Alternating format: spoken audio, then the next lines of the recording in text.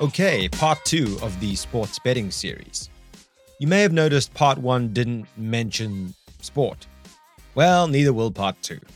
But rather, we require some core understandings of gambling in general before we can see how it's being used in sport. So let's get straight into it.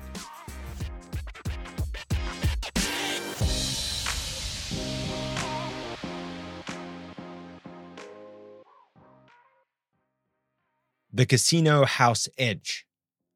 Many of you will have already heard the term the house edge, meaning the game is slightly tilted in favor of the casino. But this is not telling the whole story. That simple definition of the house edge kind of implies the casino is taking a small amount of risk here. No. Casinos, ironically, do not take risks. Casinos are in the gambling business, sure, but they are certainly not in the business of gambling. Let's look at the classic of roulette and the simple bet on red or black. There are 18 red and 18 black slots on a roulette wheel.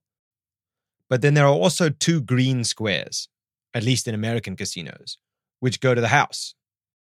This means if you bet on red, you don't have a 50-50 chance of winning.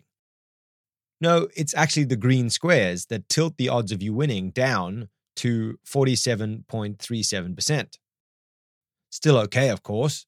Good enough to take the bet, and hey, the casino can still lose. But the house is aware of something called the law of large numbers. This is useful in academic research as the larger your sample size, the more of an accurate representation of the whole population that you have. Even though no single observation from a random variable can be predicted, the sum of a large number of observations can. And the accuracy of this prediction increases with the number of observations made. Does that make sense? For our roulette table, it means that even if by some miracle you win your first 100 bets on a properly functioning roulette table, so long as you keep betting long enough, the casino is guaranteed to eventually win. I did not say likely to win, I said guaranteed. It's the law of large numbers.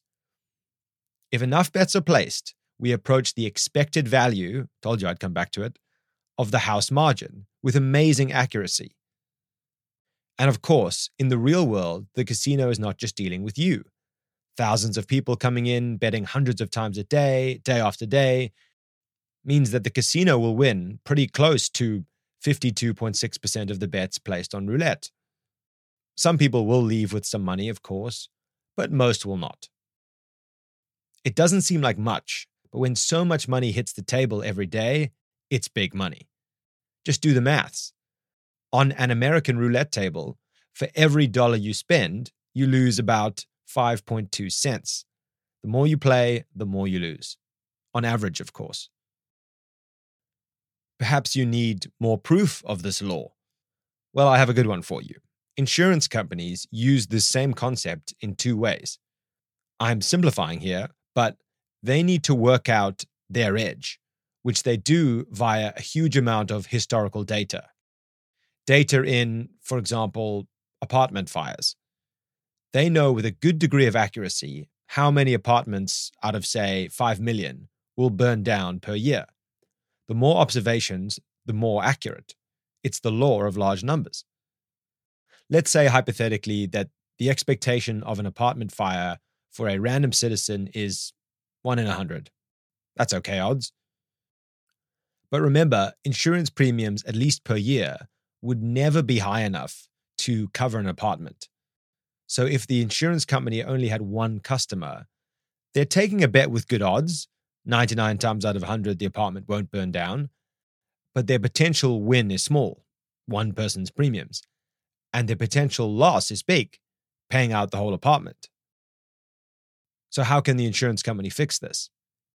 Easy. More customers, as many as possible.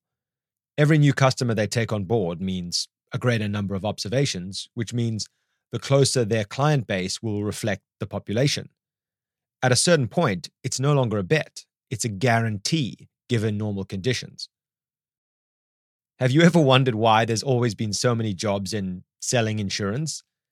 It is, in every sense of the phrase, a numbers game. What matters is more and more people taking that bet. They just have to make sure they're getting in enough in premiums to be both competitively priced and to ensure that even when they pay out, say, 1 in 100 burned down apartments, the premiums of everyone else covers it. Even if their profit is 3% per 100 customers. And again, this is hypothetical. It adds up. For a real-world example, the Progressive Corporation, the third largest insurance firm in the United States, had a 2020 net income of $5.7 billion US dollars. Not too bad for a house edge. And what about not normal conditions? Well, this is why insurance companies try and make the T's and C's rather tight. So if a freak hurricane comes to town, they don't go bankrupt. And why they sometimes drag their feet to pay out or triple check against insurance fraud, as it throws off their balance sheets if even slightly too many houses burn down. Anyway, gambling. So, it is the law of large numbers that turns insurers and the casinos' edge into huge profits. The scale is crucial to make their edge worthwhile. And now you know why, when you watch TV for 10 minutes, you see about 15 different insurance adverts and about 15 different gambling adverts. They need the scale. But here's an important point. Even if you know this concept is working against you, you can still have a good time at a casino. You can enjoy the fun and the high in an enjoyable social environment. But if you find yourself alone at the table, or betting online through a roulette app, for example, at 2 a.m., try your best to remember every extra round you play, you increase your disadvantage. I think I'll call part 2 there. In part 3, we're going to discuss the house edge in sports betting. Finally, back to sports. See you then, and don't forget to subscribe if you haven't already.